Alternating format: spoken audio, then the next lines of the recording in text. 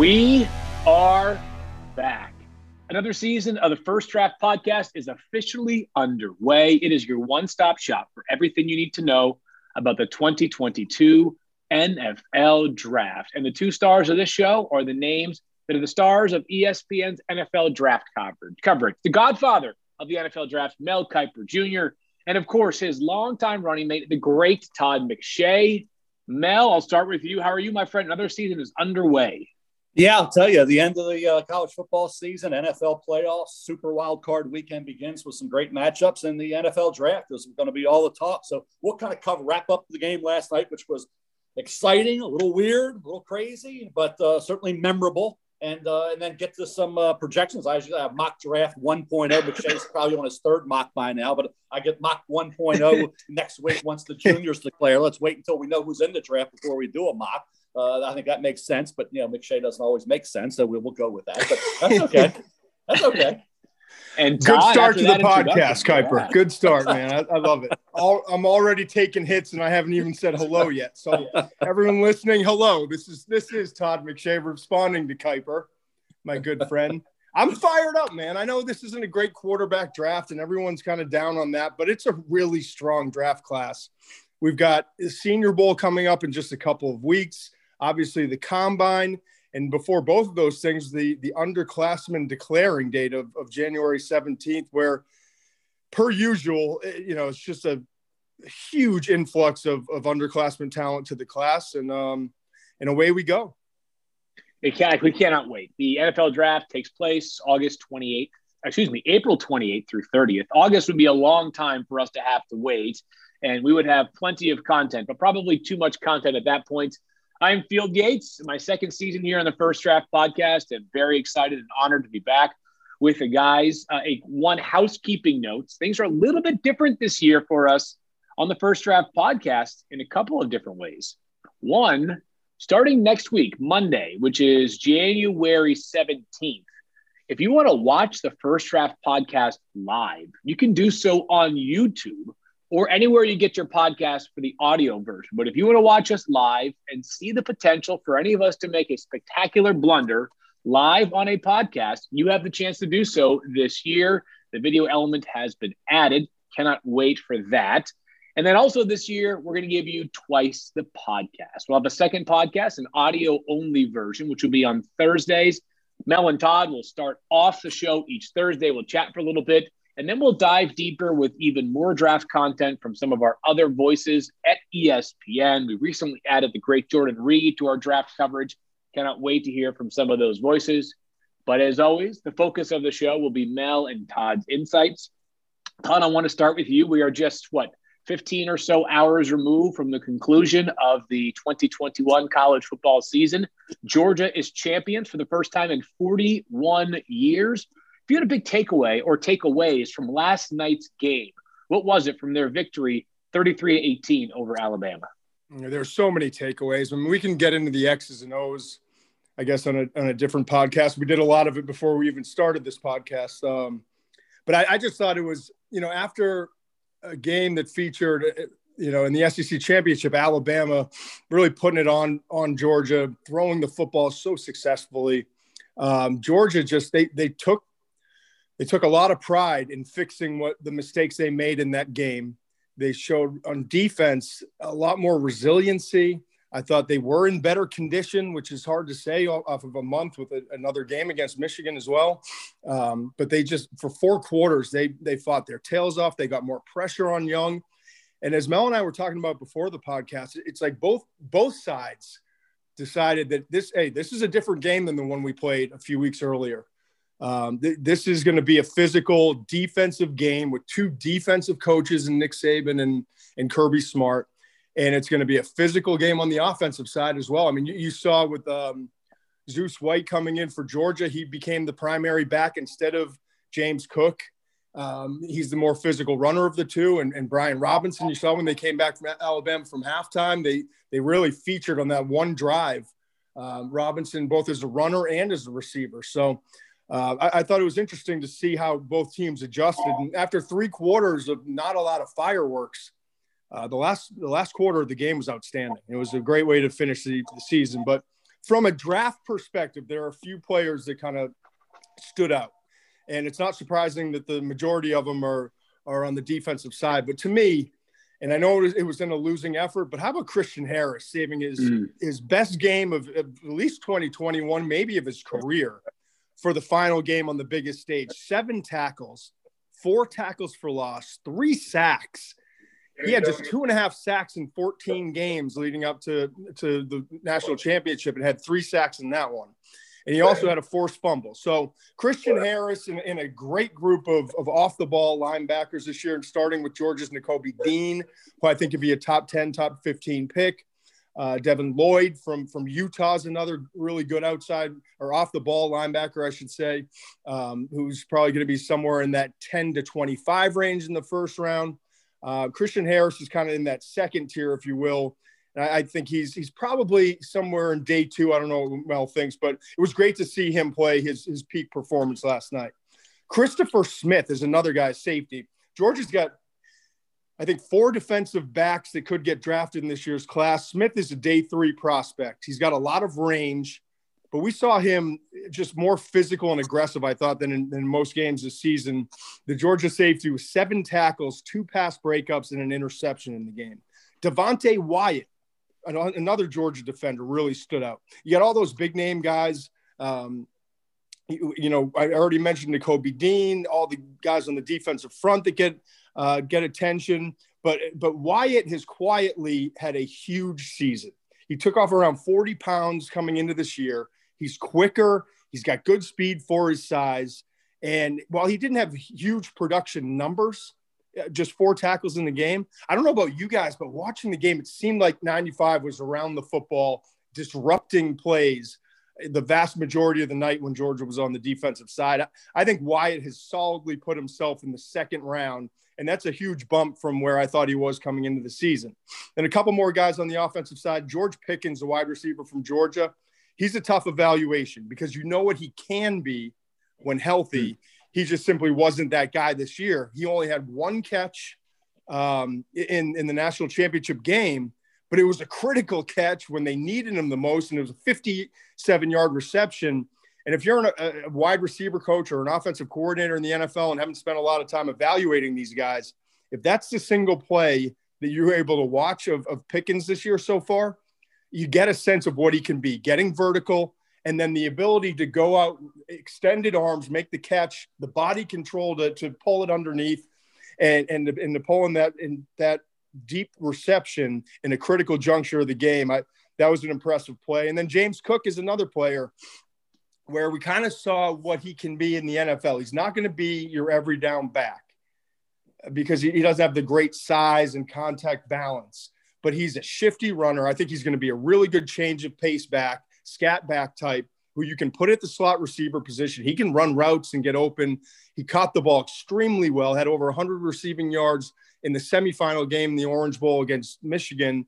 And he only had 8 offensive touches, but had a 67-yard run that was huge for Georgia at the time, and also finished with 92 yards of total offense. So you only get 8 touches. You finish with 92 yards. You're going to take that day for James Cook. And I think he, after the top 3 backs in this class, I think Cook is right in there, probably as the 4th or 5th best back. He's had a great season, and I think he's one of the more underrated players in the class.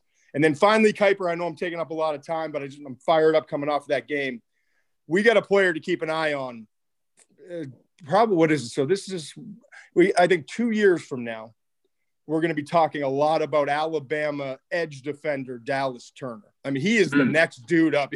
There were times I wasn't sure if I was, watching Will Anderson or watching Dallas Turner coming off the edge. Just the explosiveness, the length that he has. He's going to keep getting bigger and stronger in that frame, Kuiper. And he's going to be one of those edge guys that we're talking about as a potential top 10 pick, I'm guessing, in a couple of years.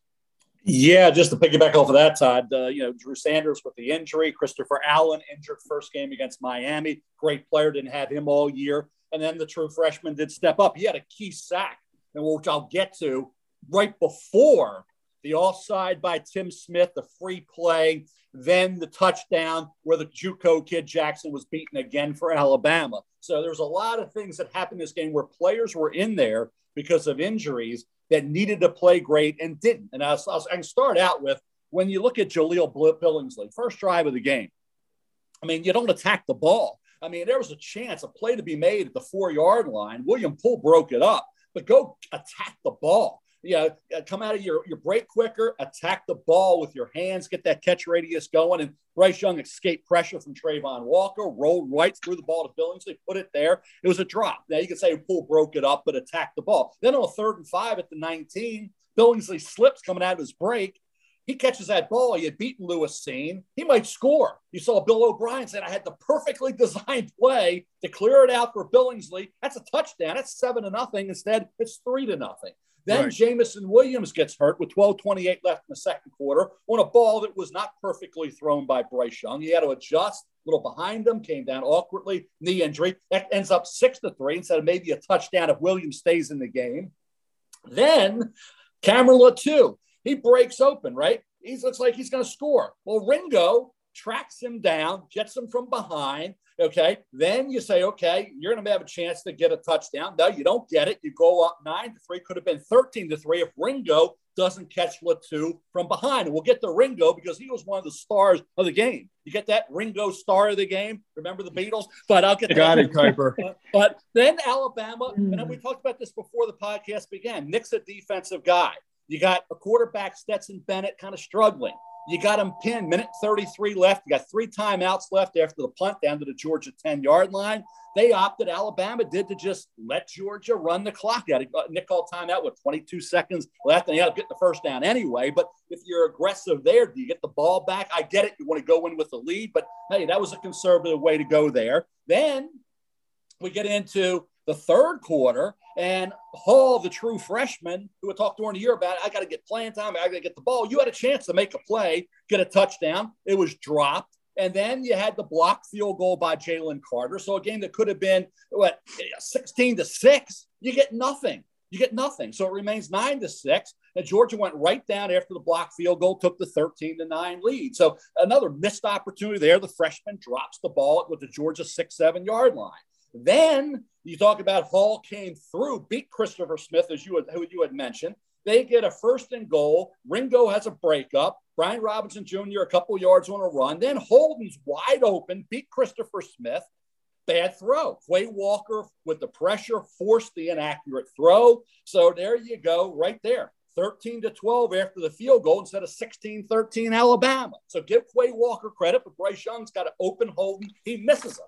Then the situation we talked about. Stetson Bennett fumbles the ball, recovered by Branch. That was a great play by Christian Harris to force that turnover. Alabama goes up to make it 18-13. Then this is the critical moment. This is the moment where you're the hero or you're the GOAT. When I talk GOAT here, I'm talking old GOAT, which was you're the reason we lost, not the greatest of all time for Stetson Bennett. He became the hero. Could have been the GOAT. It's like the thrill of victory or the agony of defeat. It was a thrill of victory. Stetson Bennett, give Todd Monken credit. Todd Monken said, okay, this secondary, I got a quarterback, maybe confidence, maybe he's down a little bit. We're going to go attack. And they attacked through the air with Burton against that secondary, which was torched all year, didn't have Josh Jobe out with the turf toe. And it was pass, touchdown. And that's when Stetson Bennett became the hero instead of the GOAT. And that, to me, was the pivotal moment of the football game. You know what, Field, of all the things that Mel just said in the 10-minute rant he just went on, 2 things jump out. First of all, Kuiper, turn off your ringer. We get it. You're popular. People are calling. Turn off your freaking ringer. That's all day, every day here. It really is. The second thing, Field, that stood out with Kuiper, I can't tell if I'm laughing with him or at him with some of his nicknames. It's almost like they're so bad that they're charming. Like Flickin' Flacco, Zippin' Zappy, Ringo Starr. I'm always laughing for some reason, but I don't know if it's with him or at him.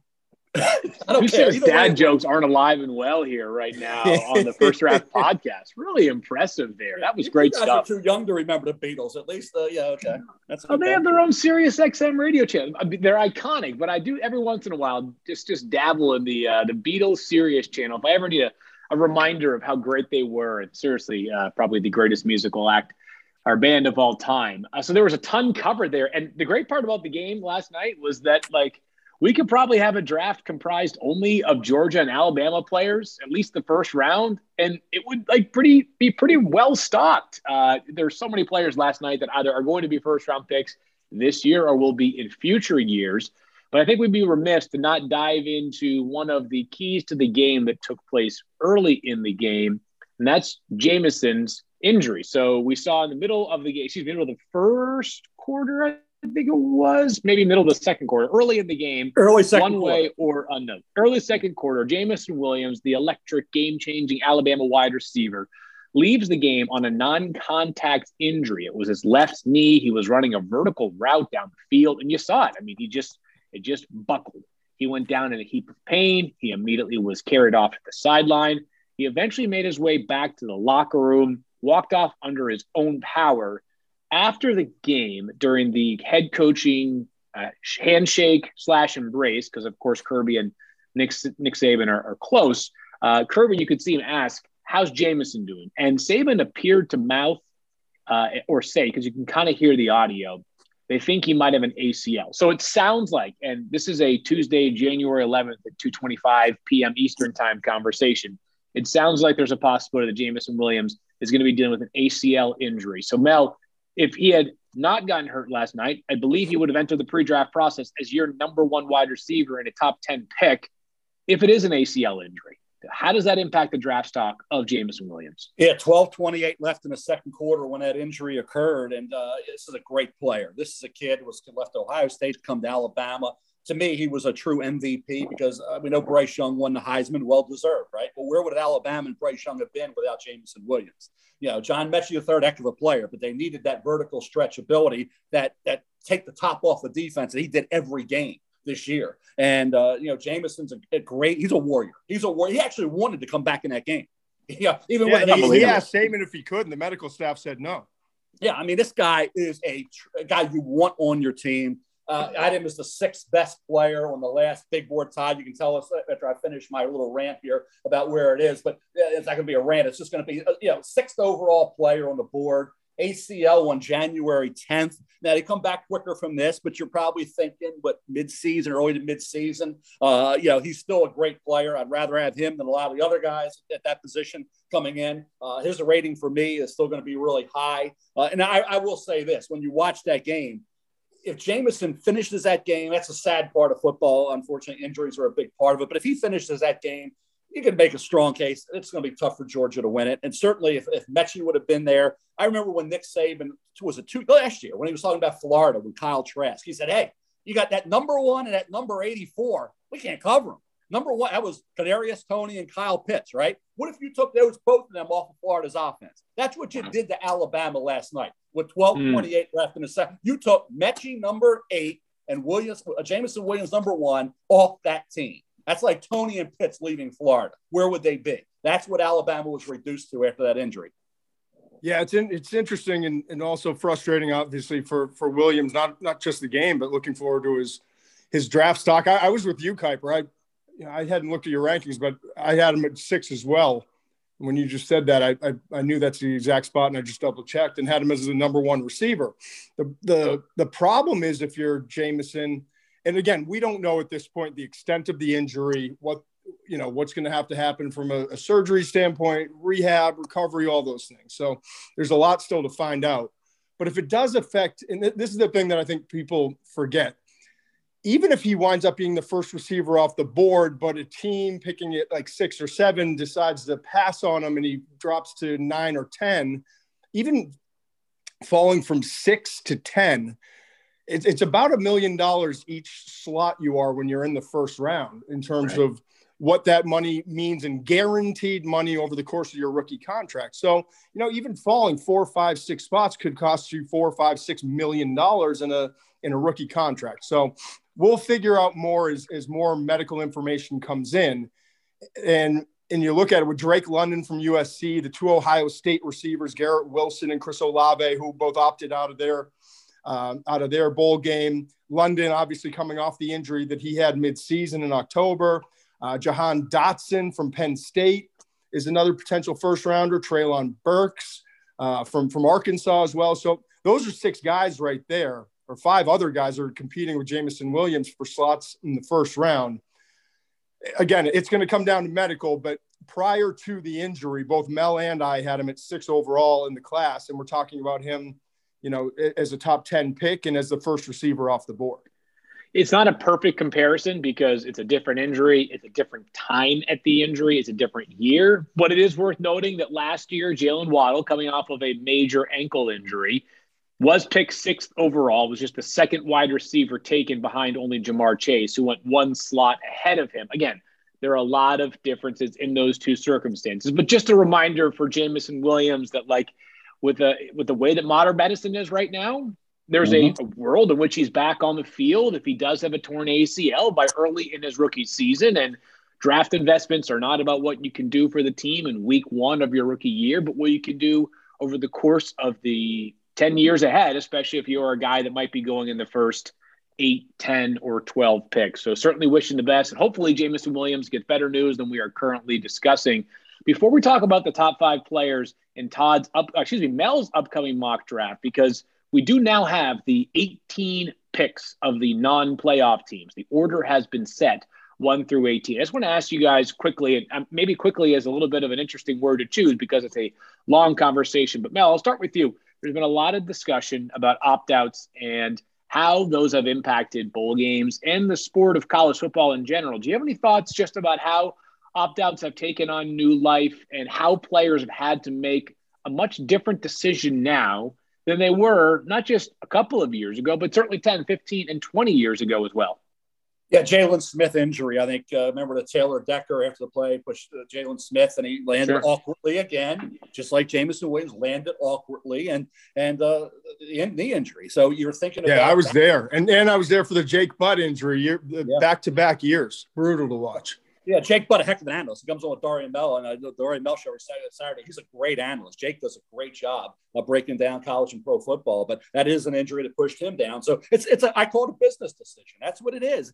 These games, if they're not meaningful, and let's face it, the only games that are truly memorable, meaningful, that are long-lasting, and determine whether you win a national title or the Final Four. Now, if you expand it, and they're reluctant to do it for whatever reason, you expand those playoffs to 12 teams, you keep everybody playing. I doubt very seriously if a prospect is going to opt out of a game in a playoff environment. And these decisions that these kids make to opt out of these bowl games makes perfect sense. It has nothing to do with their love of the game, in my opinion. They love the game, but they're doing what most people would advise them to do. I think 99% of people would advise them not to play. And you saw last night, Jameson Williams in a meaningful national championship game, injured. Now we don't know what his status is for this coming season. So again, I hold nothing. I held nothing against the opt-outs for the COVID year. I hold nothing against opt-outs in bowl games. It's I think a great business decision. Yeah, we had this discussion the other day on College Football Live, just discussing expansion. And I know the talks just occurred with college football in the meetings and it didn't get pushed through, but just the number of players that would have played in bowl games had it been expanded to 12 teams in a 12-team playoff. I had 8 players, Kuiper, in my top 100. So we're talking about the first 3 rounds of guys that opted out from teams that were ranked 5 through 12 that theoretically would have been the teams in if we had a 12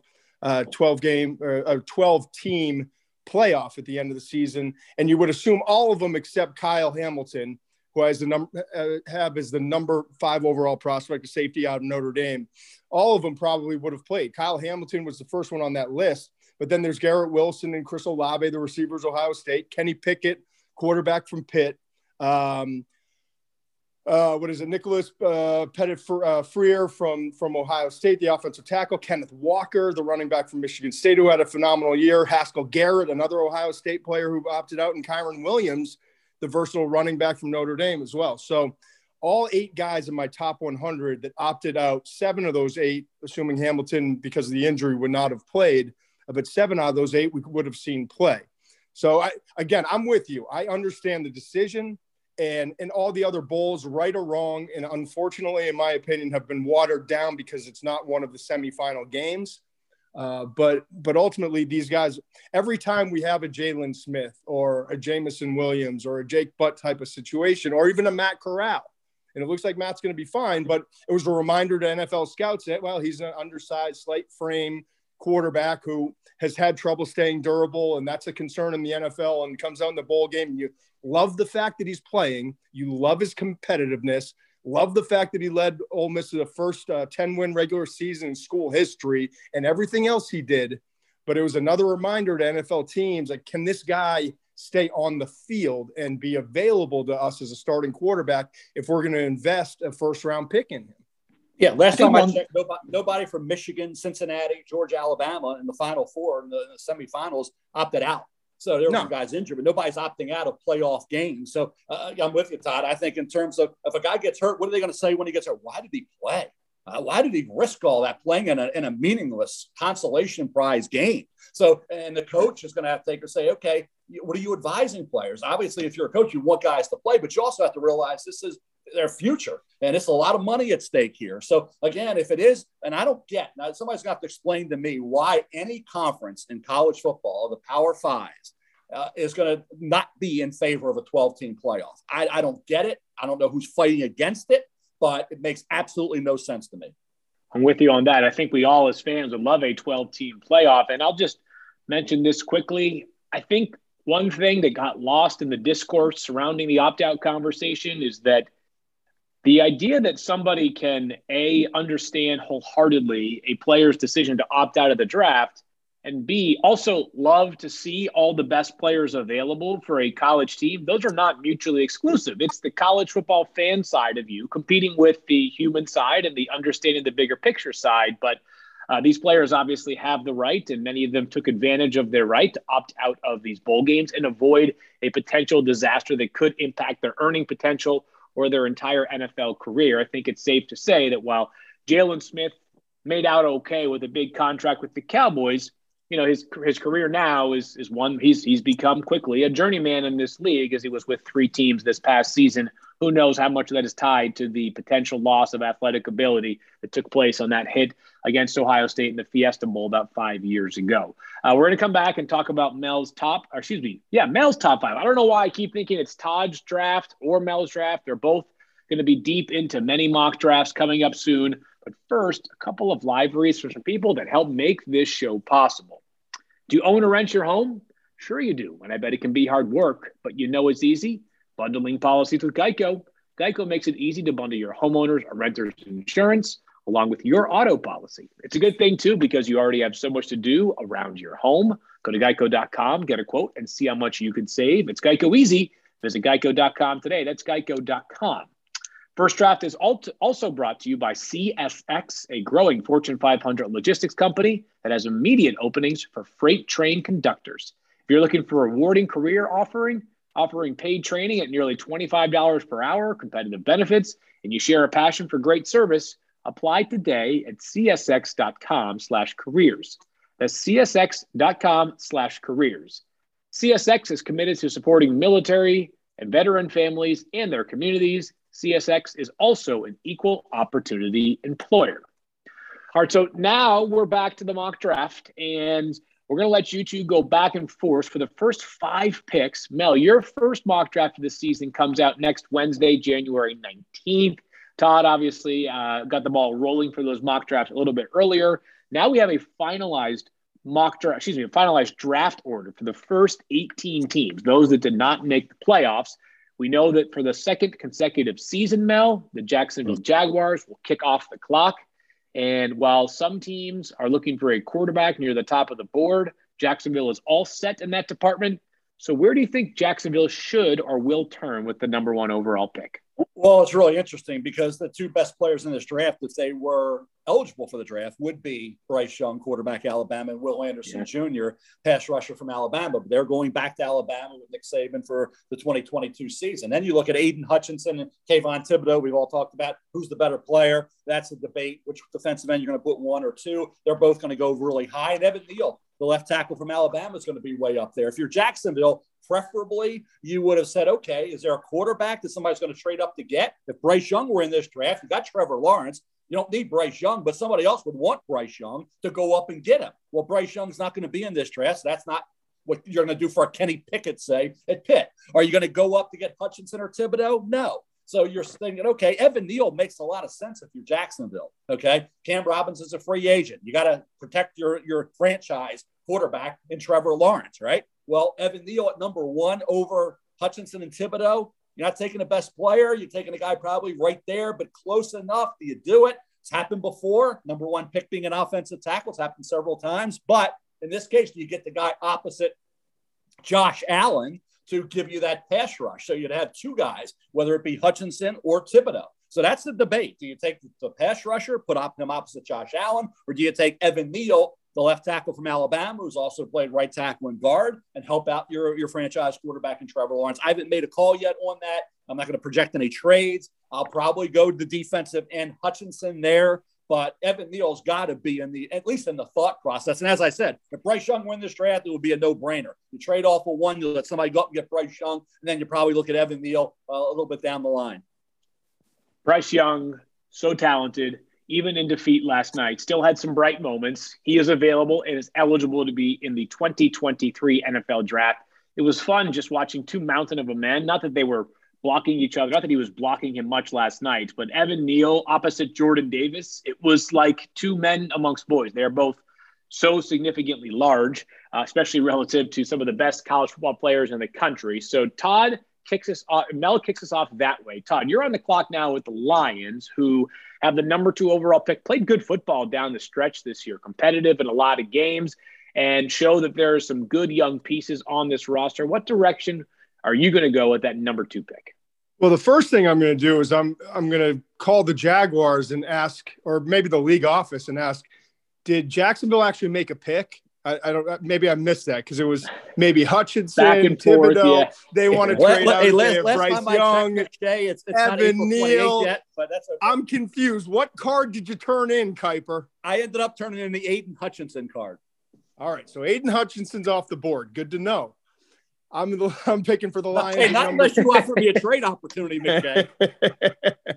I love you, Kipe. It doesn't take long to get back in the form with you, bud. All right, so I'm the Lions. I've got a quarterback need. There's no quarterback to take there at number 2. We pick again late in the first round with our traded pick, our second of 2 first-round picks this year. Maybe you get the quarterback there. But sitting here, offensive tackle isn't a need like it is for Jacksonville or even for the Jets. I think you go with the second best edge rusher, or maybe it's the first best edge rusher on your board, depending on the team picking, and that's Kayvon Thibodeau from Oregon. They need an edge rusher. That's probably their biggest need after quarterback. I'd say receiver, cornerback, linebacker, or 3 other areas of need. Let's face it. They have several positions to upgrade on that Detroit roster, but I think edge is up there near the top. And if you're splitting hairs between Hutchinson and Thibodeau, and Hutchinson's a more complete player now, Thibodeau has more athletic upside. You're excited to get 1 or 1A at that number 2 pick. And I think Thibodeau would be the pick here if Hutchinson's off the board number 1. Yeah, it would be quite the interesting addition to that Detroit pass rush that last year it sort of lacks. Obviously, it lacks a dynamic player of the ilk of Kayvon Thibodeau, but they drafted a couple of defensive linemen, Levi Onwuzurike and Lee McNeil, in rounds 2 and 3 last year. That defensive front could shape up pretty quickly. I think the Texans are interesting at 3, Mel, because you could make the case that they could go any direction and it would make sense. Like if the Lions had the first overall pick, somebody like Evan Neal will be off the board, right? They had drafted Penei Sewell last year. They already have Taylor Decker. With Houston, anything goes right now. Which direction would you take them? This is, as you say, interesting. You think about Reed, the safety, is going to be a free agent. You need a corner as well. So you got Derek Stingley Jr. and you got Kyle Hamilton in the mix. But I think the offensive line, and Davis Mills, he's shown enough. What's their quarterback situation going to be? Laramie Tunsil to trade. You have Titus Howard, but you have Evan Neal, who's got that incredible versatility, left tackle, right tackle, guard. You can do so many things with Evan Neal to help that offensive line. if I'm Houston, that's the direction I would go. Even though, like I say, the defensive back, which is a big need area, both safety and corner, Hamilton and Stingley tempting. You only take, as Todd says, make a pick. You got to make a pick. I would say Evan Neal. He is such a physically gifted left tackle. I mean, just unbelievable. We talked about how that offensive line for Alabama last night, not at its best, but Evan Neal almost always brings it.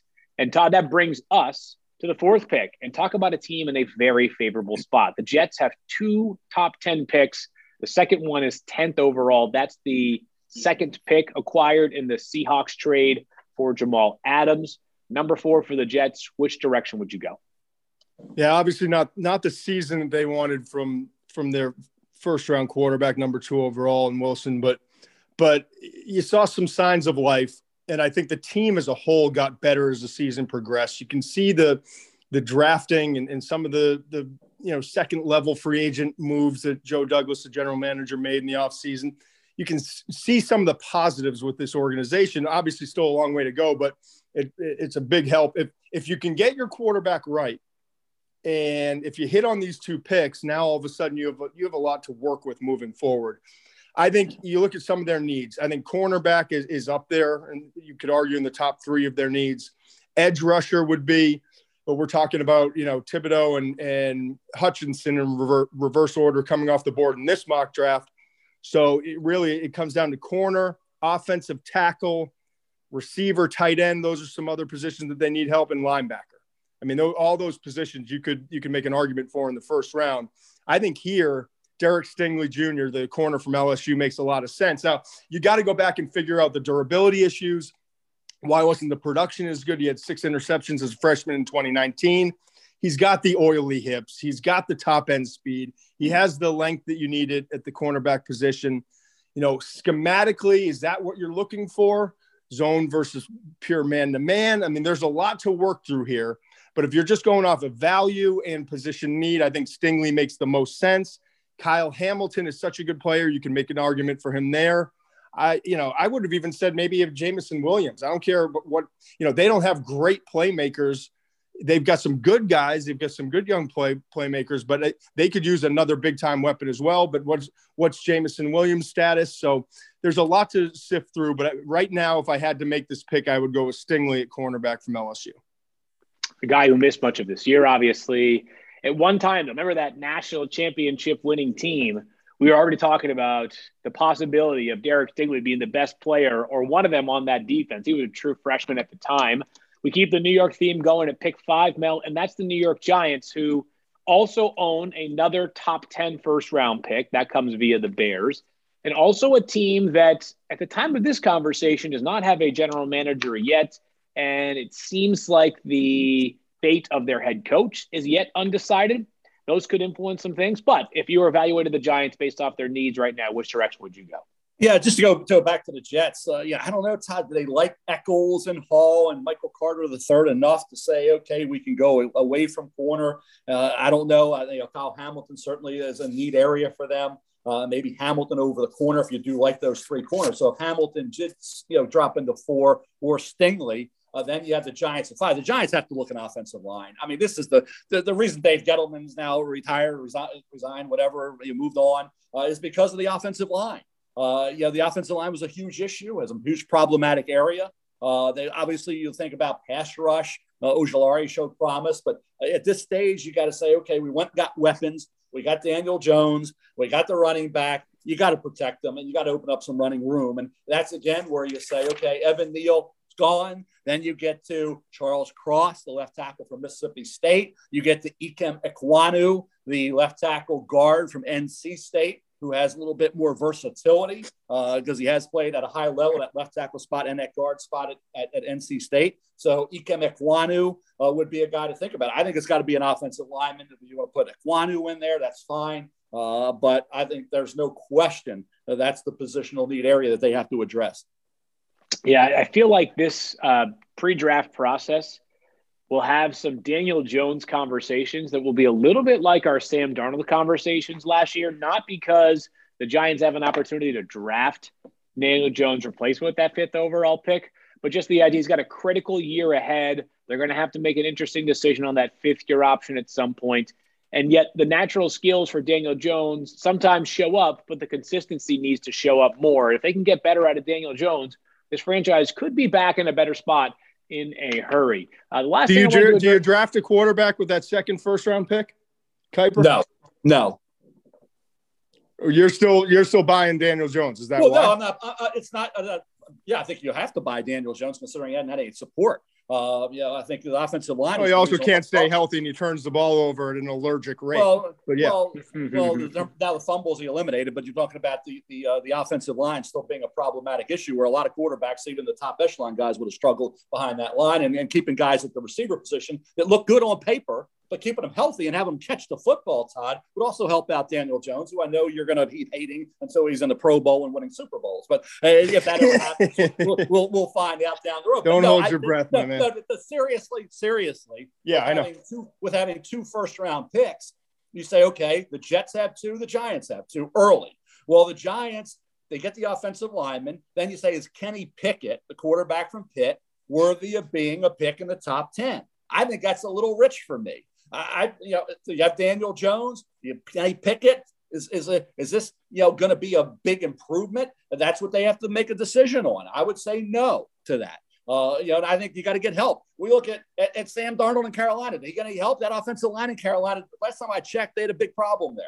Okay, huge problem there. So we all have to talk about quarterbacks like they're the only thing that matters on a football team. That they better play at a high level, because if they don't, we're not going to care about the lousy offensive line or the receivers that were dropping balls or no running game or whatever it is. It's all about the quarterback. And if he doesn't get any help, I don't know who can do well in this league. So to answer the question, I think you move forward with Daniel Jones. I don't think it's like a Zach Wilson situation. Let's face it, Todd. Kenny Pickett's grade is not anywhere close to what Zach Wilson's was. No, I agree. Yeah, it's not even close. And at 7, my answer would be no too. And I strongly believe that Daniel Jones is not their answer long term, but I can't say with any confidence that one of these quarterbacks is going to come in and be a significant upgrade where you could use that other pick on a different position on a player who is clearly a higher ranked prospect and a guy who could be a huge difference maker for you for the next 5 years. I love this, Todd, because you just said we're only an early part of this process, but you just told me all we need to know about the quarterbacks. You hate Daniel Jones, yet there's no other quarterback with 2 first-round picks if you're the Giants that you said you would take. So that tells you where we are with these. First of all, I don't hate him. I just don't think he's a good starter that is going to elevate you to a level that you need in order to make a Super Bowl run, period. I had a second-round grade coming out, and he's done nothing to dissuade me from my evaluation in college to the NFL. But my point being, yes, I think I have a higher grade on Pickett coming out of college, but I can't say, all right, I'm faced with this situation and I'm the Giants GM, let's say hypothetically. If I use that 7th pick after I got an offensive lineman, that's what, Todd. Are you? Say, Todd, is there some news you want to share with us? Are you giving us one of those subliminal messages here? Yeah, Gettleman might be retiring, you said, right? All right. So, but my point is, how do I pass on a Nakobe Dean or another edge rusher or, a playmaker when I can, for a quarterback, and I'm not even sure that guy's going to come in and be a huge upgrade at the quarterback position.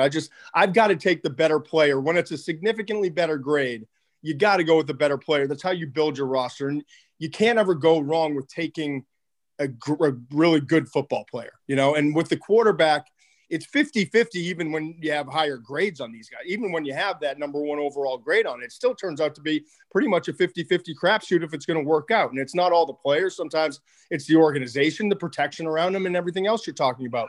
But it's a huge risk. If you get this opportunity to pick at 5 and 7 in a quarterback class that isn't that good, and this applies to several other teams too, not just the Giants, but here with the 5th and 7th pick, and having needs in the offensive line, at the edge rusher, linebacker, tight end. I mean, they've got a handful of needs. If you can plug 2 significant holes in your roster with players that you believe are going to be standouts for the next 5+ years for your organization, I think you've got to do that rather than rolling the dice on a guy that I wouldn't sleep well at night saying Kenny Pickett is definitively going to be significantly better than Daniel Jones, especially given what, some of the offensive challenges that you pointed out. Hey, can I start? Hey, Field, I think it'd be interesting that if we have Joe Douglas, GM of the Jets in New York, Todd McShay, GM of the Giants in New York, two guys are good friends, both in New York as GMs. Wouldn't that be interesting? I'll start that rumor mill going today. But I think in terms of David Ojabo, Todd, is a kid out of Michigan who we'll talk a lot about. We'll debate a lot about should he have gone back for another year after having that one great season opposite Aiden Hutchinson, limited football background, but a ton of talent. Who's going to roll the dice on that one-year wonder? Everybody wants pass rushers, but Ojabo is going to be scrutinized an awful lot between now and April 28th. Yeah. We have to get Kyle Lauletta as a starting quarterback for one of those two teams to get the Richmond vibe really going in East Rutherford with the Jets and the Giants. We'll finish up here, and as of right now, we have 6 days until the deadline for underclassmen to declare. You don't have to have a name, but do either of you have a guy that you have not seen an official announcement on? Todd, I'll start with you, that you're keeping an eye on as a swing player, like not a slam dunk, like Aiden Hutchinson declaring for the draft was not a matter of if, it was a matter of when.